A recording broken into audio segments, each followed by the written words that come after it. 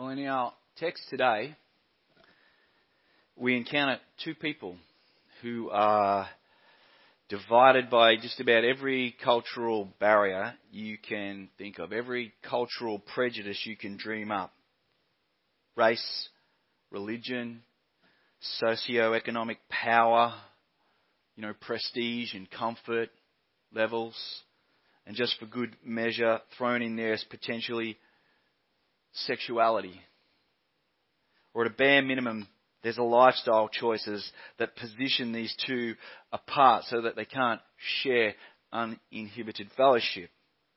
And yet at the end of this encounter, they are united at a level that has just loved across and transformed across all their differences. They started out complete strangers. They started out with all these barriers, these unspoken barriers. And by the end of it, they end up brothers. They're not just friends, they're family. David Bisgrove remarks about this. Hey, whether you're a Christian or not, you look at this story and you say, why can't we do that? Isn't this the way we should be?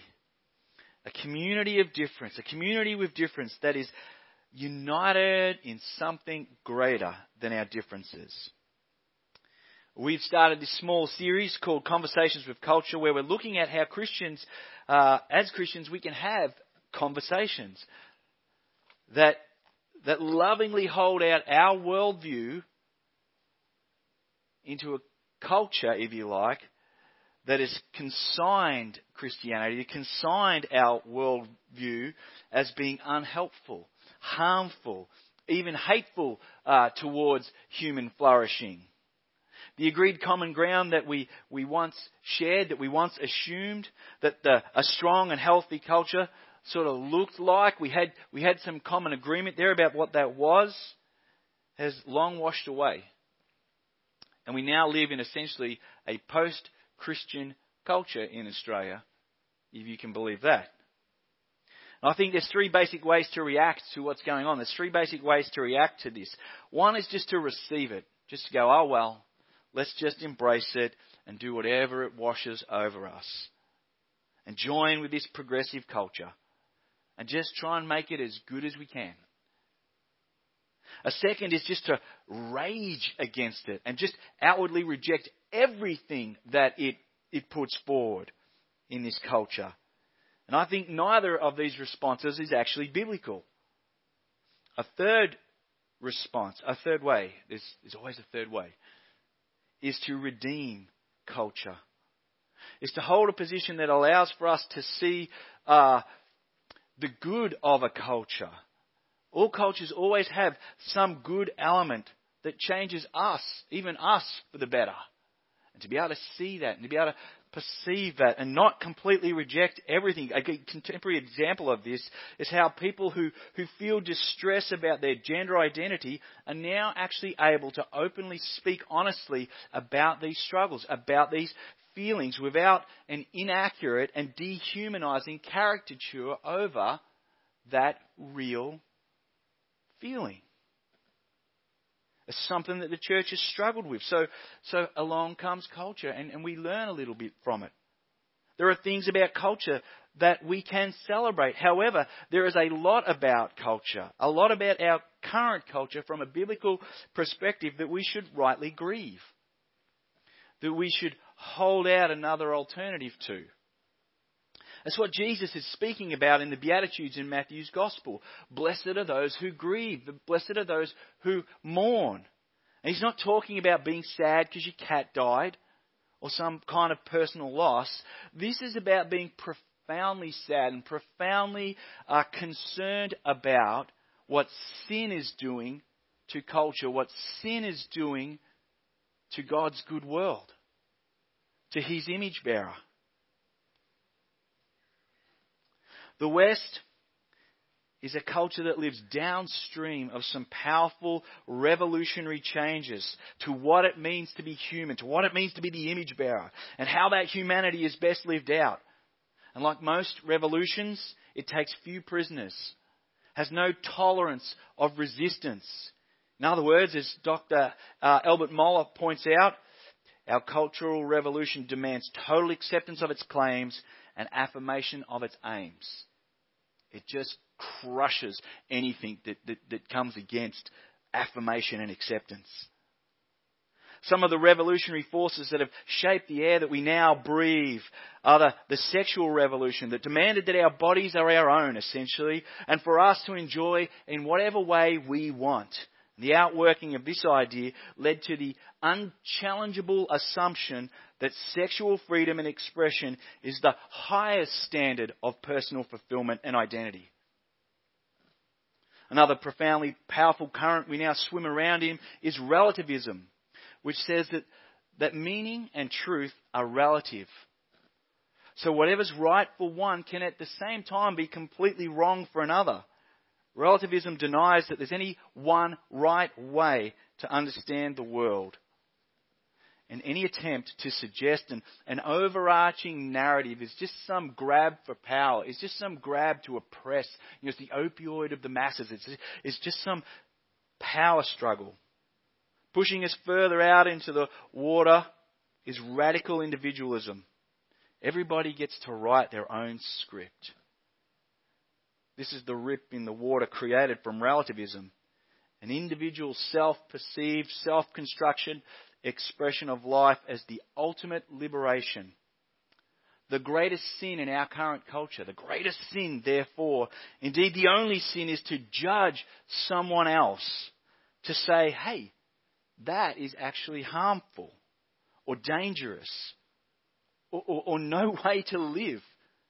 To express concern based on what you hold as right is hateful, is bigoted, and just plain grinchy.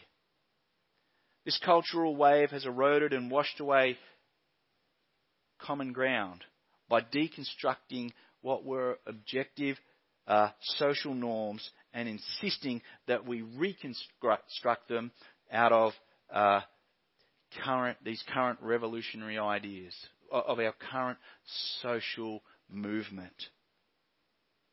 This is the controlling culture of the conversation that is now faced by Christians who themselves are committed to an uncompromising faithfulness to the Bible as the Word of God and the gospel as the only message of salvation, as the only message of human flourishing. How do we speak into a culture that is oppositionally different, that celebrates no common ground, that sees your grief and concern as merely hatred and hostility? How do we love across a difference without compromising our worldview, without acquiescing away in just unreserved acceptance through fear, or just railing and having nothing to do with it, and then not being in a conversation? Well, I think we need to become, as Paul says in 2 Corinthians 5, we've got to be ambassadors of a countercultural narrative of redemption that is motivated by love. The church should be a place of refuge for the casualties of this progressive revolution. We must point others to the redemption and healing that's found in the gospel of Jesus Christ. We must therefore be people who ourselves are not just intellectually informed about the gospel, but our hearts must have known its deep heart transformation. We must ourselves have encountered this grace of this gospel. We must believe in its greater promises of peace and hope. Its more satisfying desires of joy found in Jesus as our ultimate identity. We must be people who don't just sing majesty, but people who encounter majesty, whose lives are shaped by the grace of God in Jesus. That did exactly that. Just found us where we were. We sang it this morning. We sang empty-handed, but we were not. We were at war with God. We had a closed fist, and grace met us right there. Met us in our own self-defined culture of rebellion. A loving response to the growing difference and divide will require the church to develop new skills of compassion, new skills of understanding as we encounter people for whom this culture has not provided the promises of peace and the promises of meaning and fulfillment that it promised. We don't need to be apologetic about our faith. We don't need to be aggressive about our faith and its message. What we actually need to become with our message is more compassionate towards those who hear it. Jesus had compassion.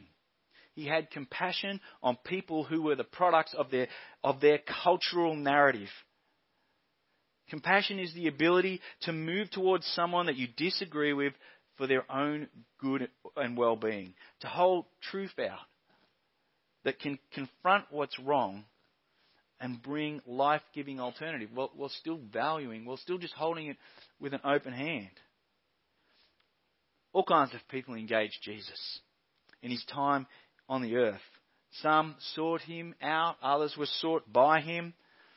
Some were marginalized minorities and some were powerful majorities. Some had their lives messed up by others and some had actually messed up their own lives. Some loathed Jesus and some actually lauded Jesus. But Jesus loved them all. He made time for them. He respected them all. He didn't always agree with them. Often we find Jesus in his conversations with them exposing their heart issues. But he always loved them, especially those who came as broken products of a baseless culture. In Matthew's Gospel, Jesus applies a passage found in Isaiah 42:3 to himself. Andrew Walker points out that the imagery is important to remember and beautiful to see. Jesus will not let fragile people crumble or collapse beneath their weight of their struggles. He wants to take those who are close to flickering out and lead them into a new narrative in him, where they are rekindled in brightness and in warmth. Our culture says that you need to do this. You need to find this from within yourself. Even though you've come to a point where you're broken and fatigued, you must still only find this from within yourself. You need to pick yourself up by your shoelaces. You are your own salvation. And Jesus is tender and gentle to those for whom culture has fatigued with its empty promises. He describes life with him as rest. And he invites those who are struggling and burdened with issues to come and enjoy his rest and to find peace for their souls. Jesus shaped Christianity and its transforming cultural narrative of new life in him as beginning with having compassion and love for people, laying aside our rights for the well-being of others. This is what it is to love across the difference. Paul tells us in Philippians the extent to which Jesus laid aside his rights. To love those who are at odds with him. And if we have had our story changed by Jesus, we must do likewise as we hold out this gospel of redemption.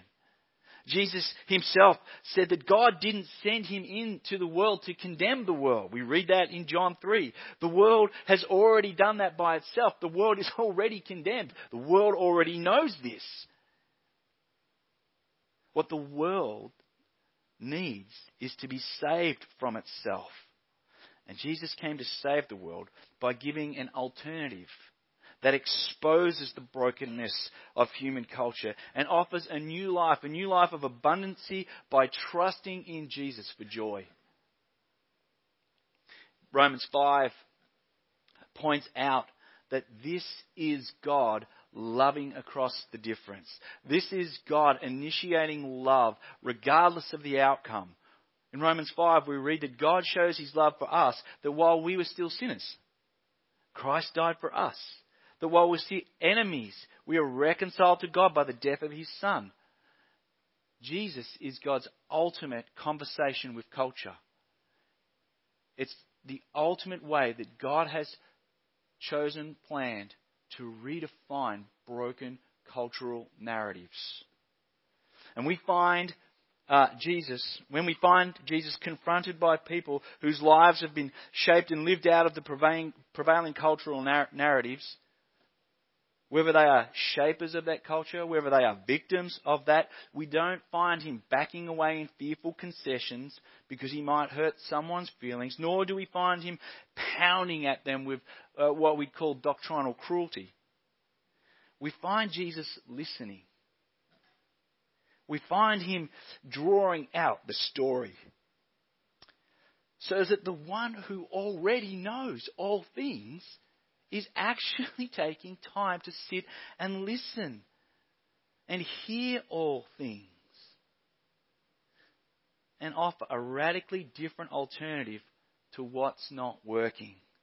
In our series, Conversations with Jesus, we found Jesus time and time again just sitting and listening to people, hearing their stories, sad and tragic, proud and arrogant, and time again offering a new narrative of hope found in him, in trusting him for life. Have relationships, have money, have sexuality, power, self-fulfillment, religion, the pursuit of goodness or the practice of depravity, have pursuing those things as your ultimate identity left you feeling a little empty?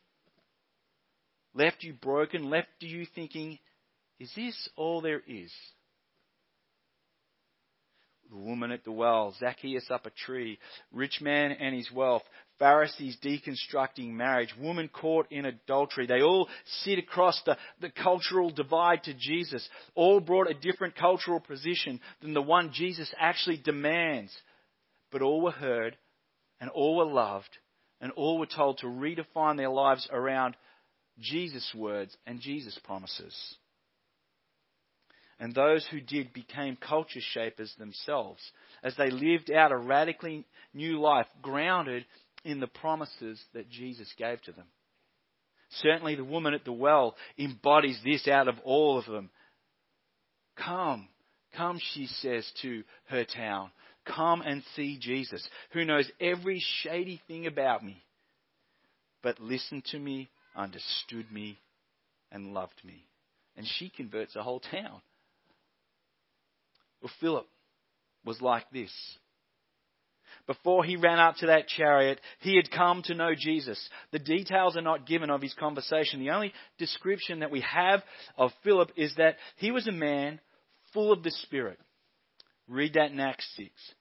He was someone who had undergone a cultural revolution of the soul. From defining life in his own terms, which no matter how good it may have been beforehand is still sin, to living life through the grace that is found in Jesus. Philip had been loved by Jesus, who had died for his sins, who had loved him across the difference. Philip heard that message, perhaps even seen it walking the dusty roads. And now Philip models that loving across the difference in his life. He's not one of the rock stars of the New Testament. He's not an apostle. He's not a Paul. He's just a plain lay person like you or like me before Jesus gets hold of us. And he lived out his Christian life by serving. At first thing we find him do is he thought he'd take on the easy job of loving across the difference, of serving disgruntled, dissatisfied churchgoers. That is a tough cauldron to get into. But he just loved them. He made sure they were cared for. And then we find him, next thing we find Philip doing is he's sharing Jesus with Samaritans. A group of people that were shunned and pushed to the margins by mainstream religion. He's just sharing the story of Jesus with them. About how Jesus came, made this cultural revolution in his own heart. Would you like to hear a little bit about it as we talk about life together? And this, we read it in Acts 8, resulted in much joy in the city. There's a shift in culture just by sharing a story. Philip's approach to the cultural narrative of his day was neither vague, nor rude, nor mute. It was just simply hold out Jesus as an alternative and just kind of wait and see what God's going to do. Well, Philip had some traits that I think we can apply to our own lives as we wrestle with and as we speak into our own culture. The first thing we learn about Philip is that he is sensitive. He's sensitive to the Spirit. God's prompting of his heart. All through this passage, you hear the Holy Spirit just directing Philip where to go and what to do. The whole thing's controlled by the Spirit. And Philip is a man whose heart is sensitive to that. Philip understands that God wants us to engage with people. So he is just looking, waiting. This takes place when we ourselves are actually engaged with God. When we're in a good and healthy relationship with God, we are sensitive to the Spirit. Second thing we learn about Philip is he's available. Availability is the co-pilot, the sensitivity, if you like. Philip is literally shooting the lights out in Samaria. He has a great ministry going there. City is in joy. He's probably looking at a book deal maybe on how to transform a city or some mega church down the road or something or other. But God says, leave this successful ministry and head on down this lonely, dusty road. Doesn't even tell him where he's going, what he's going to do. He just says, go. But Philip's available. And we see that Philip is lovingly obedient. He's proactive. As the Spirit leads, he obediently responds. He runs up to the chariot. Obedience flows out of a willingness to love across difference. Philip does not sit there going, I don't know if I should just do that. I know you told me to go there. This guy's got nothing in common with me. In fact, under the right conditions, we could be enemies. But not knowing how he's going to be received, not knowing how this meeting's going to go, Philip just runs up to that chariot. If you don't love people, if you don't have an obedience in your heart to be sensitive and available to go and love people, you're going nowhere, you're shaping no culture. When Philip gets there, he's something else. He's tactful. When he gets to the Ethiopian official, he doesn't just unload a whole heap of doctrine on this guy, a whole heap of ethics, and a whole heap of behavior modifications that this guy needs. No, he listens. He asks questions. He spends time with him. He hears his story. His initial questions are gracious and gentle. Do you understand what you're reading? Philip is explicit and exact. Philip just shares Jesus with this dude and explains who Jesus is, how he fits into the world scene, and how he fits into the personal scene. You cannot do this if you are unfamiliar with the story yourself. You cannot do this if you are unfamiliar with a relationship with Jesus yourself. Before we can shift or hope to change just one expression of culture, we must first have undergone a cultural revolution in our own heart. We must first be in a relationship. We must first have had this story, cultivate and nurture our own hearts in order to be able to just hear someone's story and then to be able to make sense of that story with Jesus. And then finally what we find out about Philip is he is decisive. He acts on the transformation that story of Jesus has had on this man's heart. When the gospel about Jesus has landed on the heart of a person and changed it, caused a cultural revolution in that person, So that that person no longer finds their ultimate identity in this man. It could have been his ethnicity. It could have been his position of power. He's the treasurer to the mother of the king. It could have been seen in his wealth and power. He's a very rich man. It could have been in the expression of his sexuality, whether that's chosen or imposed on him. But when that shifted to find its identity in Jesus, it's time to go public with that. Baptism represents publicly what has already happened inwardly. There's no getting around this. The gospel about Jesus has changed and transformed this man. You don't get baptized unless it has. So everything that he once thought made him who he has died to, and now he is something else. As we said, he's a brother to Philip. He's a son of God. He's in fellowship with Jesus. If your life has been transformed by the gospel about Jesus, then be decisive about it. The first act of discipleship is baptism.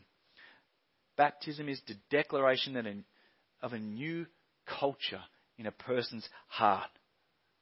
As I set out at the beginning, we live in some pretty challenging times, where the tide of our culture is flowing hard against our faith, hard against our worldview, a worldview that has objective truth in it, a worldview that says the only trust in Jesus saves you from sin and its consequences. A faith that values community shaping over individual expression. That says your sexuality is not your highest form of fulfillment and identity. There is something greater to anchor your life in. And if we want to hold a conversation with a culture that runs hard against that, we have to first know who it is that we are bringing to the table. We have to ourselves first be shaped by Jesus. We have to have our values shaped by Jesus. We have to have our marriages shaped by Jesus. We have to have our sexuality shaped by the gospel. Our work practices, our relationships. They can't just be intellectual and academic. They have to be deep heart scripts in us. We have to be Christians. And then as we go, which is the command of Jesus in Matthew 28, into the cultural environments that God has actually placed every single one of you intentionally in. That's what Paul says in Acts 17. Let us approach the conversation like our boy Philip here, with a bold sensitivity to what God is shaping in us to shape in others. A sensitivity to the Spirit of God. Like when you hear that little voice that says, hey, why don't you just have a chat with this person? Don't be fearful of where that's going to lead. To be available and obedient. These are the attributes of willingness to love across difference. To be tactful. You don't shift anyone's heart by being a jerk. Colossians 4:5 says, walk in wisdom towards outsiders. Let your speech be seasoned with salt. That salt is the explicitity of truth. And it's held out with an open hand, a gracious hand. And finally, be decisive. Celebrate it. When God works in someone's heart, we celebrate it.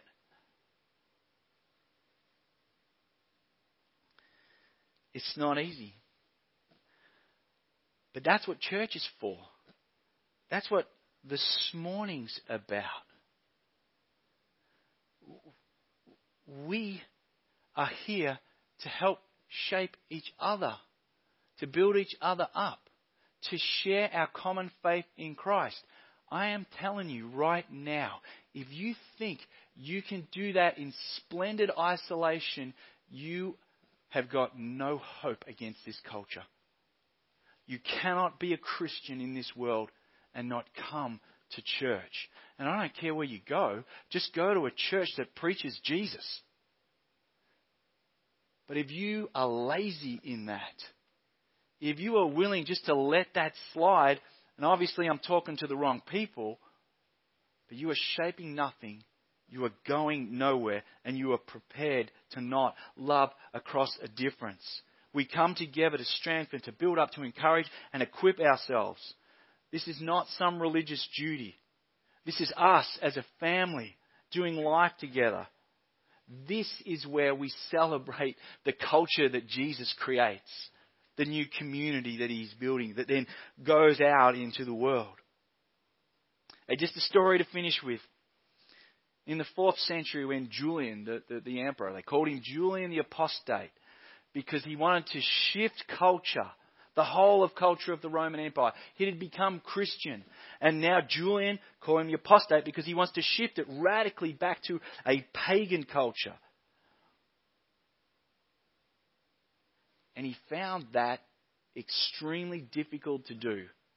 One of the main reasons he found it hard to do was because Christians just kept loving across the difference.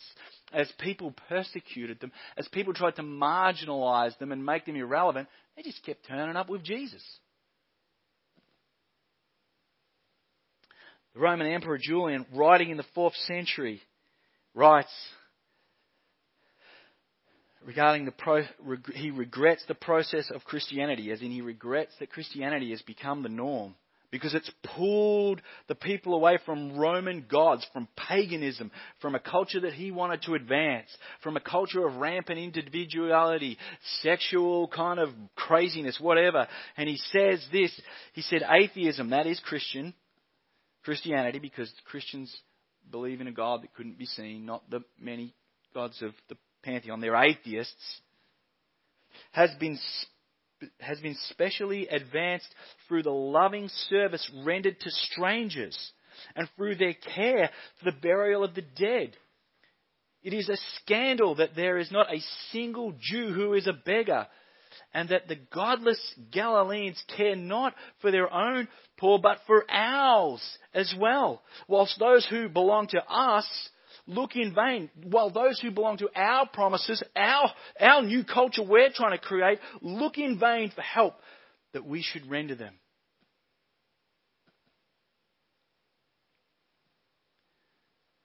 As our culture leaves people looking in vain for meaning and hope, as the promises it makes turn to dust, let us be ready to share and practice the story of Jesus, who brings a cultural revolution to a person's heart. And as it does, it just ripples out. And we just change in culture, one little story at a time. Let's pray. Father, we thank you that we don't need to be overwhelmed by this culture that rages against us. We think of the prayer of Jesus in John 17. That we are in the world but not of the world, that we are here to be people who share your story. As the story of the world fails, as it turns to dust, would we be willing to love across the differences, not to get bent out of shape by things that we think are wrong and immoral, but to be able to sit with people and just offer an alternative narrative. Say to people, how is your story working for you? Can I tell you about mine? And that we would be like Philip, just sensitive to your Spirit, just doing what you call us to do and then just getting out of the way that you might work in the lives of people. And would we just be diligent about gathering here every week to nurture and encourage and equip each other to be able to go and do this. Lord, we thank you that you're a God who doesn't leave us in rampant individualism, but you bring us together as family, as brothers and sisters. And this morning your people gather to give you praise and say thank you. Thank you for your grace. Thank you for making us your adopted children and just bringing this life to us. And we pray these things and give thanks for them in Jesus' name. Amen.